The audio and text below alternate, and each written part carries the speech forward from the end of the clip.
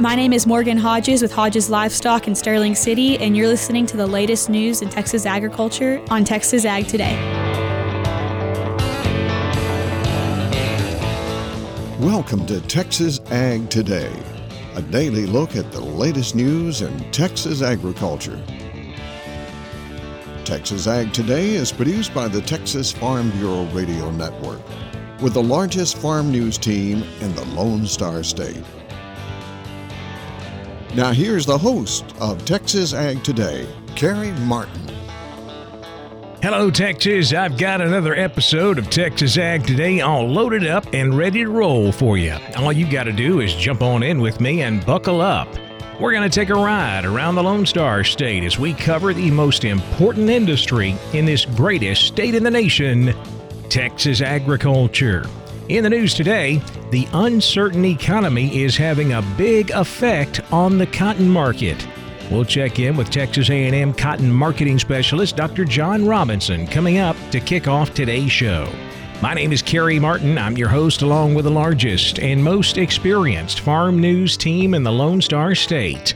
And we're all standing by to bring you the latest news in Texas agriculture. From the piney woods of East Texas to the rocky ranges of the Trans-Pecos. And from the Panhandle down to the Rio Grande Valley. To have the best growing season possible, farmers in the water-challenged Texas High Plains have to think about how to get the most out of all of their available sources of moisture. I'm James Hunt, and we'll talk about that on Texas Ag Today. Livestock producers learn more about external parasite control in their beef cattle herds at the 62nd Annual Blackland Income Growth Conference in Waco. I'm Tom Nicoletti, and I'll have more from the conference on Texas Ag Today. Burning has been used for years to rejuvenate grasslands. Burning pasture or hayfields as a means of managing excess residue is commonly practiced in the southern U.S. I'm Dr. Vanessa Olson from Overton. We'll have those stories plus Texas wildlife news and a complete look at the markets all coming up. We are in uncertain economic times, and that's having a big effect on the cotton market. Cotton prices have been in a range from about 75 to 90 cents for most of the past year. Texas A&M cotton marketing specialist Dr. John Robinson says economic uncertainty will keep prices from breaking higher this year. There's a lot of uncertainty about the pace of the growth of the U.S. economy and the world economy.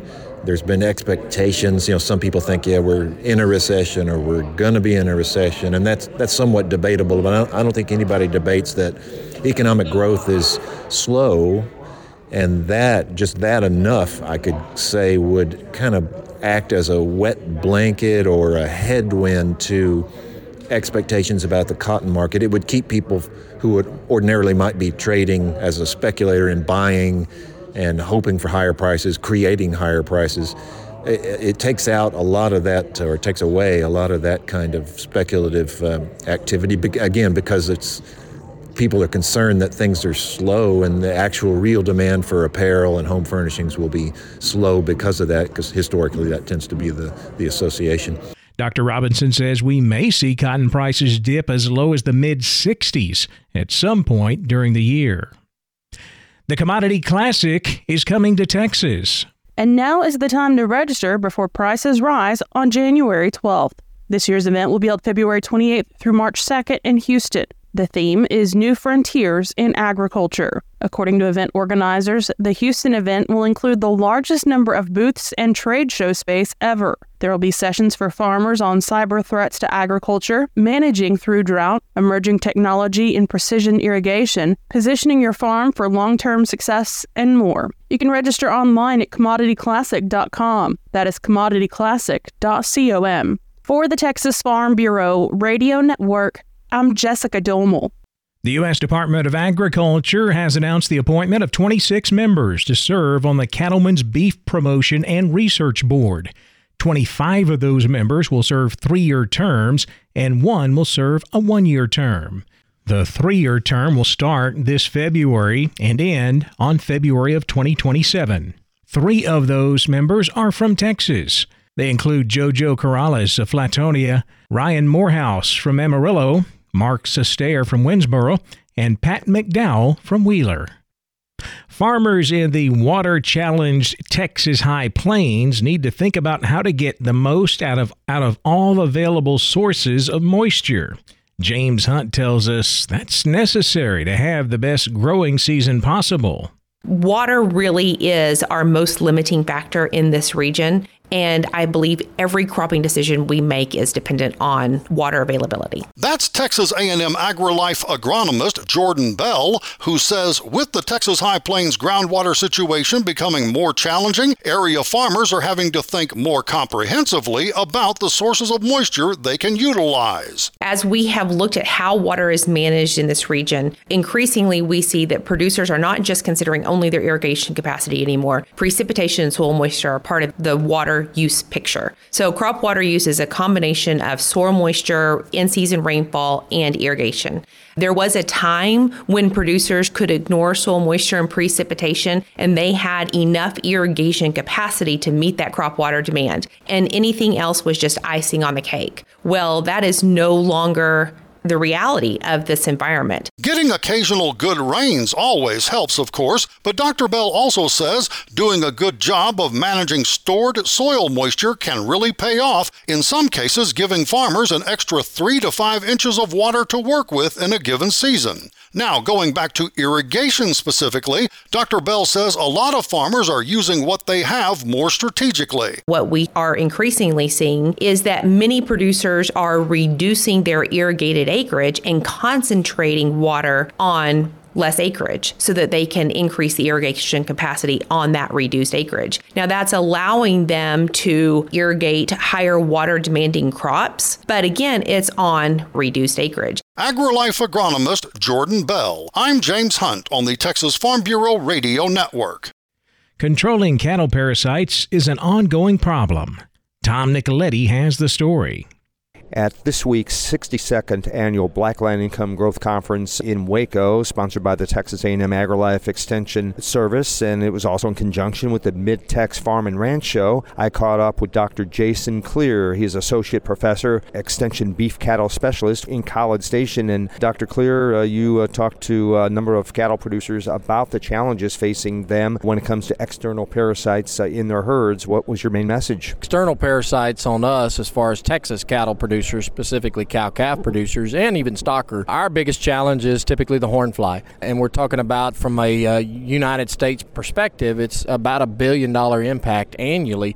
And producers spend a lot of money and efforts to try to combat that, because the horn fly is a pest. It will affect performance of cattle. And we've got a lot of studies that show when we get to parasite loads above about 250 flies per cow, then we begin to see some of the effects economically and where it becomes effective to begin treating those. And what are the best methods to control these horn flies? Well, Tom, that's the challenge here in Texas, because when we think about our horn fly season, it's when we don't have horn flies, which seems like very seldom. And because our horn fly season can be as early as mid-March, depending on how quick the warm-up is, and it can last all the way into November, potentially, depending on when our first killing frost is. And so it's a long period of time. And so for what most producers will utilize is fly tags work exceptionally well, but you do have to catch the cattle to put those in, and they're typically going to last 120 to 150 days. That is Dr. Jason Clear. He's a beef cattle specialist with the Texas A&M AgriLife Extension Service. At the Blackland Income Growth Conference in Waco, I'm Tom Nicoletti for the Texas Farm Bureau Radio Network. Burning has been used for centuries to rejuvenate grasslands. Forage specialist Dr. Vanessa Olson says it's still a common practice across the southern U.S.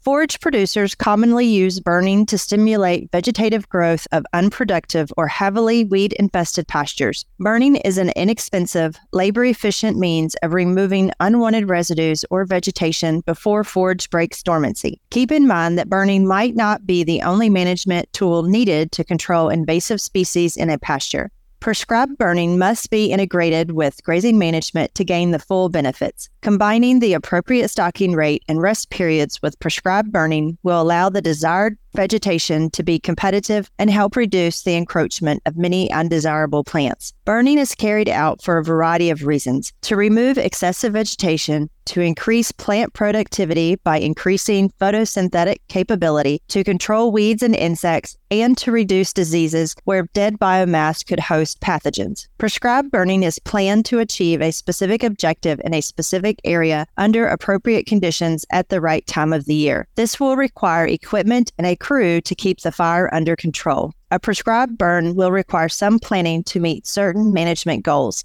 A properly planned and executed prescribed burn can be a very effective management tool for pastures or hayfields. Occasional burning of pastures can be an economical and effective management tool. However, repeated long-term burning of pastures can have a permanent negative effect on soil quality and overall soil health. Prescribed burning can be dangerous if improperly or carelessly done. Even if a landowner obtains a fire permit, he or she is still liable for any damages or suppression costs that could occur because of the prescribed burn, including fire damages or problems created by smoke. Take precautions and appropriate measures before, during, and after burning to reduce any risk. Get help before you burn. Contact your local Forest Service office and/or your local extension office for more information on planning and executing a prescribed burn of a pasture or hayfield.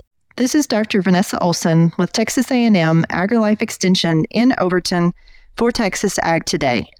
New chronic wasting disease surveillance and containment zones in Texas now encompass a 2-mile area around where the disease has been found. I'm Jessica Dolmel, and I'll explain why coming up on Texas Ag Today. And the lifestyle of performance horses puts them at a greater risk for developing stomach ulcers. Veterinarian Dr. Bob Judd has more on that coming up next, right here on Texas Ag Today.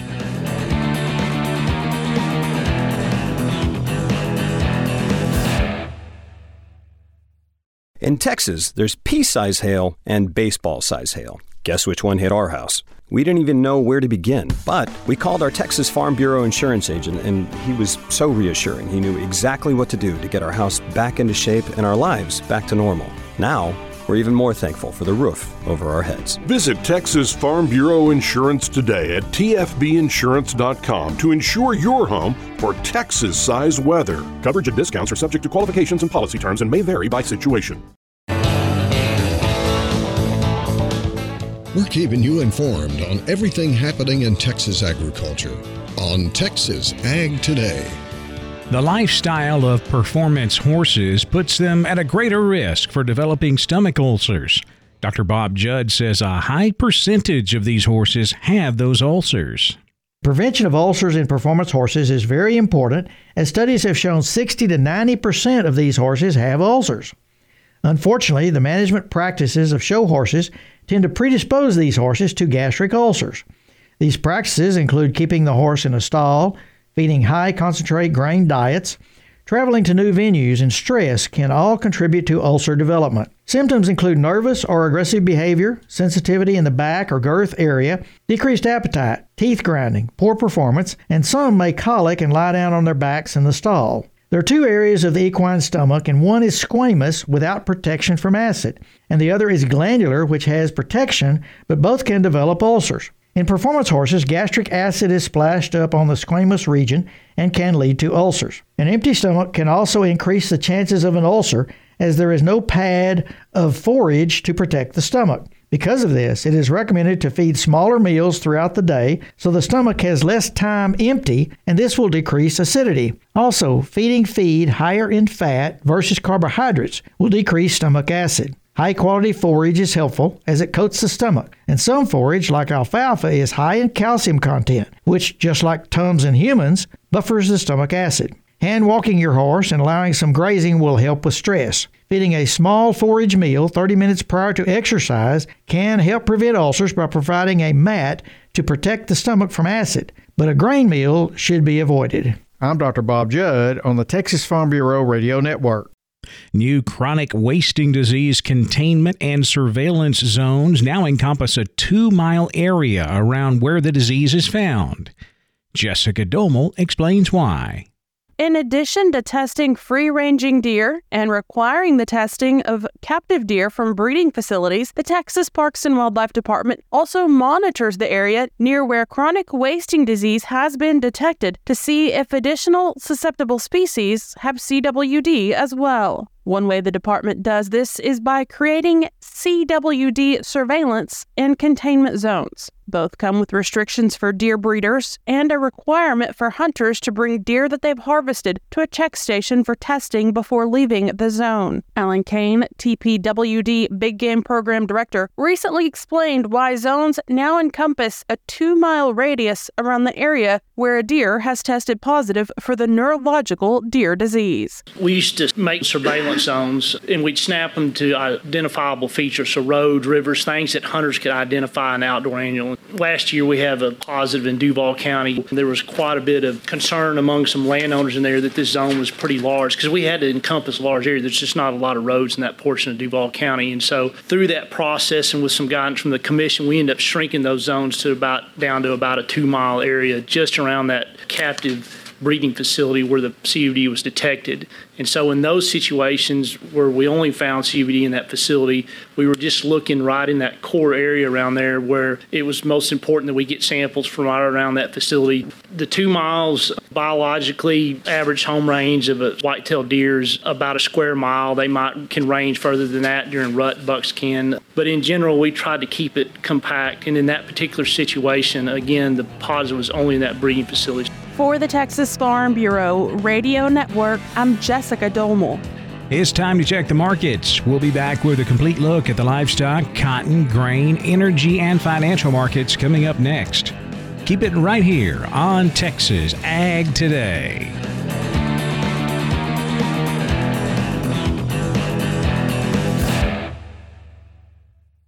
Texas Farm Bureau has served farm families in rural Texas for nearly 90 years. We're pleased to offer new affordable health care coverage choices for all Texans through Texas Farm Bureau health plans. You do not need to be a member to inquire and apply. Plans are available anytime. There is no open enrollment period. Our United Healthcare Choice Plus network of providers is one of the largest available. For more information about the different plans, how to apply, or to get a quote for you, your family, or your small business, call 833-TX-HEALTH or visit 833txhealth.com.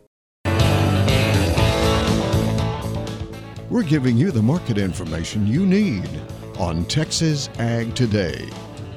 Cattle futures finished higher on Thursday, both live and feeder cattle moving higher, with February live cattle up $1.05, $171.80. April up 90 cents, $174.57. The June up 87, $171.97. Feeder cattle also higher. January up $1.65, $226.27. March feeders up $1.27, $227.40, with the April contract up $1.27, closing at $232.72. Cash fed cattle markets still very slow for this week. Of course, the weather having a big effect on cattle marketing this week and possibly next week with the Arctic blast moving across the country. As far as sales are concerned this week, we've only seen a few sales up north in Iowa. Some sales on live cattle at $175, dress cattle at $275. That is steady money compared to last week. Boxed beef prices higher Thursday. Choice up $252 at $285.59. Select up $305, $269.99. Now let's check the auction barns. We're walking the pens with Larry Marble. Benny Cox sold sheep and goats in San Angelo this Tuesday, first one after the new year. Benny, how did the sale go? We had 44.85 slaughter ewes. They were better, 5 to 10 higher. Kid goats were 5 to 15 higher. And the slaughter nannies, they were better, $1 to $1.80, but mostly 142 to 157. Slaughter billies from 170 to 264, but they're really good, bigger, desirable kind, 2 to 220 range. Light into these hair lambs that go to slaughter from 230 all the way up to 338. And the heavier end, those over 80, anywhere from $2 to 296. Looking at the ewes, 76 all the way to 117, but the majority of them from 83 to 93. Kid goats from 220 to 390, but mostly 260 to 254 in that range. We did have some feeder kids all the way up to 445. Y'all got a stocker calf sale coming? Is that what you got? Yeah, and I talked to Jody this morning. He thinks we'll be north of 1,000. He's guessing that some of those people that were sitting back maybe waiting on this week, didn't want to sell the first of the year, before the end of the year. And looking at this weather deal, looks like it's going to be nice until, the bad stuff's not supposed to get down here till, like Sunday evening late or whatever. So a bunch of those people are likely to maybe do something. He feels like we'll sure be over 1,000 this week. Tell everybody how to contact you, Benny Cox, They producers can in call me Cargill. on my mobile. It's 325-234-4277. The office, same area code, 653-3371. Or they can always look at the web, which is producersandcargill.com. Always a good conversation. We'll do it again at least twice next week. Thank you. There you go. Adios. And Neighbor, we'll be back on the Texas Farm Bureau Radio Network every day this week, Monday through Friday anyway, for more Walking the Pens. You've been listening to me, Larry Marble. That was Benny Cox, and you're listening right this second on Texas Ag Today. Back over to the futures market now, where lean hogs finished higher on Thursday. February hogs up 52 cents, 72.60. April hogs up 10 cents at 79.05. Class 3 milk moved lower. January milk down 6 cents, 15.14 a hundredweight, with February milk down 41, 15.81 a hundred. Nice gains in the cotton market on Thursday following a very good-looking export sales report. That helped to boost prices higher a bit. Also, traders getting themselves in position for Friday morning's January WSDA report. We closed out with March cotton up 118 points, 81.36. May cotton up 100 points at 82.33. New crop December cotton up 52, 79.71. Grain markets moving lower on Thursday. March corn down 1 3/4, 457 3/4. September corn down 2 at 483 a bushel. Both hard and soft wheat were lower Thursday. March Kansas City wheat down 8 1/2 at 616.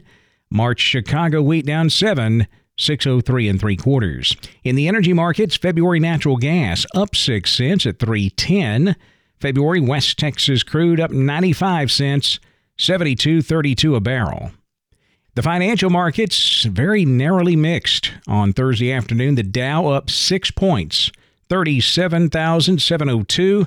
The NASDAQ down 2, 14,967, with the S&P down 3, 4,779. That wraps up our look at the markets, and that wraps up this episode of Texas Ag Today. I'm Kerry Martin. Hope to see you back here next time as we cover the most important industry in this greatest state in the U.S. of A., Texas agriculture. Thanks for listening to Texas Ag Today. Be sure to subscribe to our podcast on Apple Podcasts, Google Podcasts, or Spotify. For more Texas Ag news and information, check out our website at texasfarmbureau.org or tfbradio.com. Texas Ag Today is a production of the Texas Farm Bureau Radio Network.